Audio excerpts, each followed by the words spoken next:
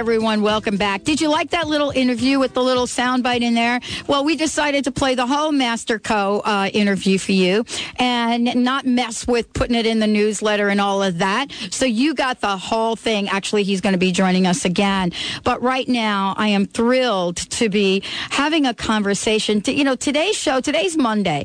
And so we've been doing a number of shows, conversations with what I call truth. And so you got to hear from Deepak Chopra, you got to hear from Master Co, and now you're going to hear from two incredible people. Their book, Numero Uno, bestseller on Amazon, Take Me to Truth, Undergoing the Ego. Number one on Amazon. You would think, how does a book get to be number one on Amazon? Well, let me tell you how it gets to be number one on Amazon. First of all, you have a book that is not only of interest to people, but it is a book that taps into what so many people have been feeling for themselves. And so if you go to the website, TakeMeToTruth.com, what you'll find is not only a number of testimonials, but you'll find some very excited people talking about something that they felt and they've believed all their lives. And so we are joined here today, and I love this because people say to me, what is it about you? What is that Australian connection? I mean, what is that? Are you going to move? Well, I don't know if I'm going to move or not. I don't think I'm going to move. But definitely what I want to say is when you get to be in the presence of and be part of an experience and a change that is going on in the world, you want to be part of that change with two people, Tomas Vieira and Nuke Sanchez, joining me here today. Take Me to Truth, Undergoing the Ego. Now, for many of you, you've heard my conversations with them before. They've been on the show, but I want to say that this is a book that reached number one on Amazon because it is touching the lives and the souls of so many people. I want to thank you both for joining us here today. G'day, Pat. How you going? G'day.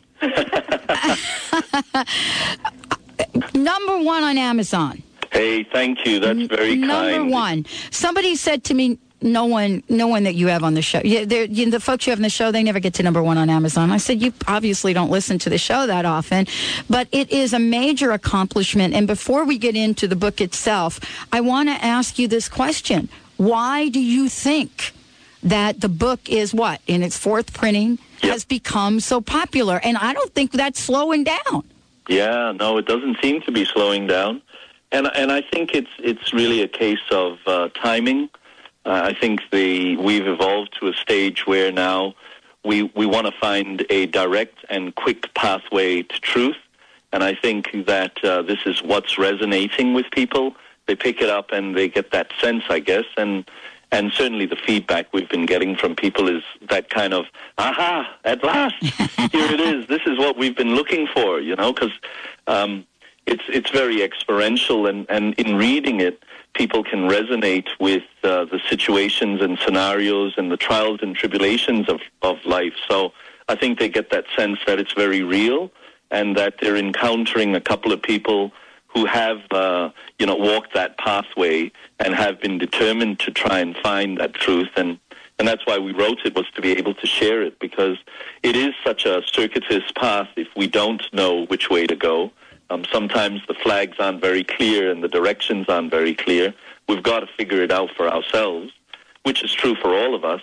But in this book, what we try to do is say, here are some clear and consistent guidelines. So whatever is your dogma, religious belief, etc., it doesn't matter. It's going to work for you. Thank you for joining us here today. Let's talk about the idea of getting to truth. Let's talk about it in the context that you've written the book and, of course, in the way that you're traveling the country. Truth is a very powerful word and has been sometimes subjective for so many people. But there is a common thread that we all relate to. Would you talk about that? Sure. Yeah. Well, Pat, number one is the type of truth that most of us are familiar with is relative truth. It's the truth that changes every day, When we're younger, we have one set of beliefs, one set of truth, And then as we grow up, those truths change, and they're no longer relevant anymore. And something that might have worked for us a few years ago doesn't work for us now. Something that we were in love with a few years ago might be causing us a lot of suffering now. So relative truth within the realm of the relative world that we're talking about here just doesn't cut it. The type of truth that we're pointing to with the book, Take Me to Truth, is the truth that is not relative. It's truth that is eternal. It's the truth of who we are. It's the love, the joy, and the peace that is who we are individually. But most of us can't get to it because daily we're bogged down by trying to work through, this huge mass of relative truth, and we can't make any sense of it. And this is why we, as the book says, Take Me to Truth, Undoing the Ego. It's about looking at what is causing us to be bogged down in relative truth. And it is the ego, or what we term the mistaken identity that we've grown to believe is who we are. It's not who we are. Mm-hmm. And I guess that's the good news, is that there is only one block, and there is only one thing for us to do, and that one thing is to wake up, and how we wake up is by undoing the ego. Well, let's talk about the punchline, because there is a punchline, and many people would say, that undoing the ego, what does that mean? But there is a huge payoff for being able to awaken in this way. I would love to hear from you. What are the doors that open based on that awakening, and what are the ones that close? Well, the good news is the ones that close are conflict and pain and suffering. All right, I'm all for that. That is the number one payoff. And the flip side of that is peace, because once we've undone the ego, what happens is that, of course, our attachments fall away. We learn to detach. We learn to see that, there is nothing more that we would like in this world than to be experiencing peace. We want to prioritize peace above all else. Now, this doesn't mean that we're just going to, because the ego gets scared when it hears that, because what it perceives is that, oh my God, so are all my interests in Latin salsa dancing and whatever going to fall away, and I'm just going to go sit in a corner and be peaceful? No, it's not about that. But what it is about is through the detachment and through the relinquishment of what is no longer serving us, i.e. what's causing us pain, suffering, anxiety, we can then turn our life over to that of Holy Spirit, if you like. Because each of us does have a function in this life, a unique function in this life. And that's going to be there. And that's going to be fueled by that passion. But it's a sustainable passion. It's something that comes from our joining with the universal source. All right? So it's not something that can ever be threatened. And so we're going to be still doing, but currently we live a life of doing to keep ourselves busy so that we don't have to encounter what the ego would call emptiness. The flip side of emptiness is actually the Holy Spirit's peace. But we don't know that. So what we say is, oh my God, don't let me be still, because then I'll have to encounter the fact that I'm actually dead. But we're not, right? And what it is peace, and we resist peace like all get up. Well, it's an unfamiliar territory. Yeah. For most people, isn't it? Yeah. I mean, we're 24/7. The mind is going bigger, better, more, faster, and off we go. Yeah. And so the question that I think is most important is this. Can we walk away from the busyness, go to that place of awakening, that place of truth, and still manifest everything we desire in this life? Yes. I think that the answer is yes, but there would be one qualification, and that would be which eye wants to do the manifesting. Because, you see, if the manifesting is done without undoing the ego, then it doesn't matter what we manifest. We are still going to have pain, suffering, and anxiety. However, if we allow ourselves, if we're vulnerable enough to actually allow the undoing of our ego, then what will happen is that what gets manifested is really in sync with our spirit, is really in sync with Holy Spirit, the universal source, whatever we want to call it. And so therefore, in fact, no effort will be required then, because you're just doing your thing, right? And everything in the universe is going to conspire to help you to achieve that, because the universe also wants what's best for us, right? It wants us to be out there doing our thing in sync, in relationship with Holy Spirit.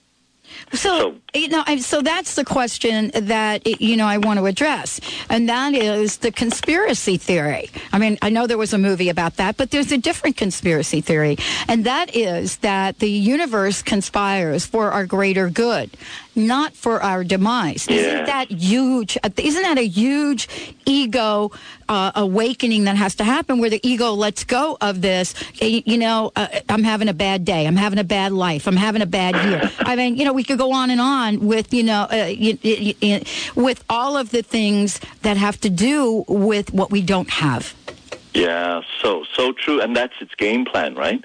The ego, the false self that we believe we are, is continually looking outside for the answers, looking outside to get something. I mean, that's part of its motto, is to get. But then the secret underneath is seek and do not find.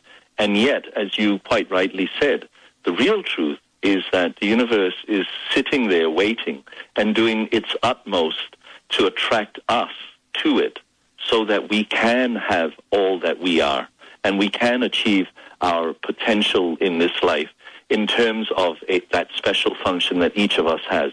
Some of us, like yourself, have it in communications.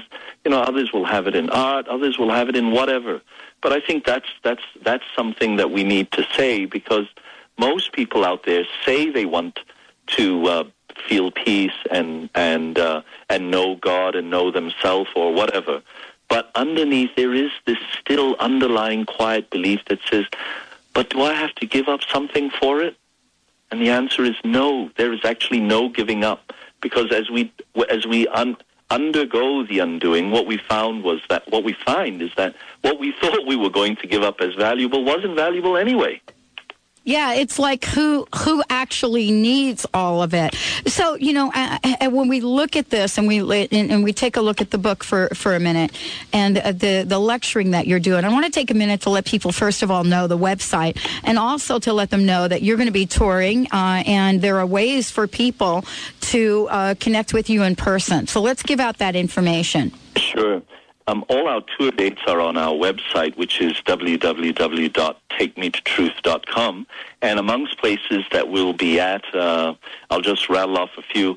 We're starting off in Seattle on March the 22nd, so we'd like everybody up there, down there, to come on down and join us. We're going to be in Indianapolis. We're going to be in Atlanta, Georgia, Denver, Baltimore, out at Hot Springs, Arkansas.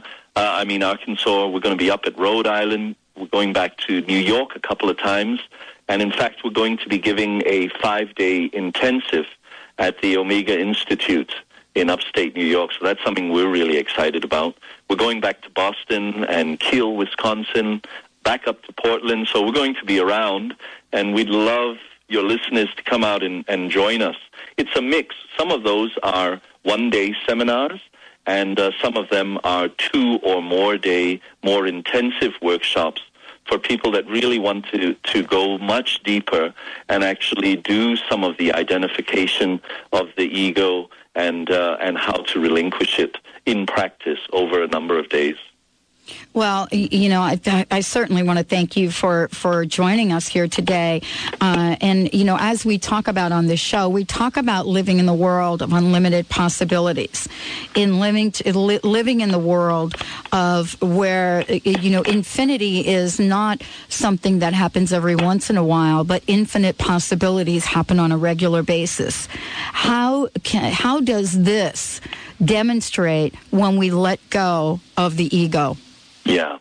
I guess the way the ego works in our lives now is that it appears that life is random. So today we might get something that makes us really happy.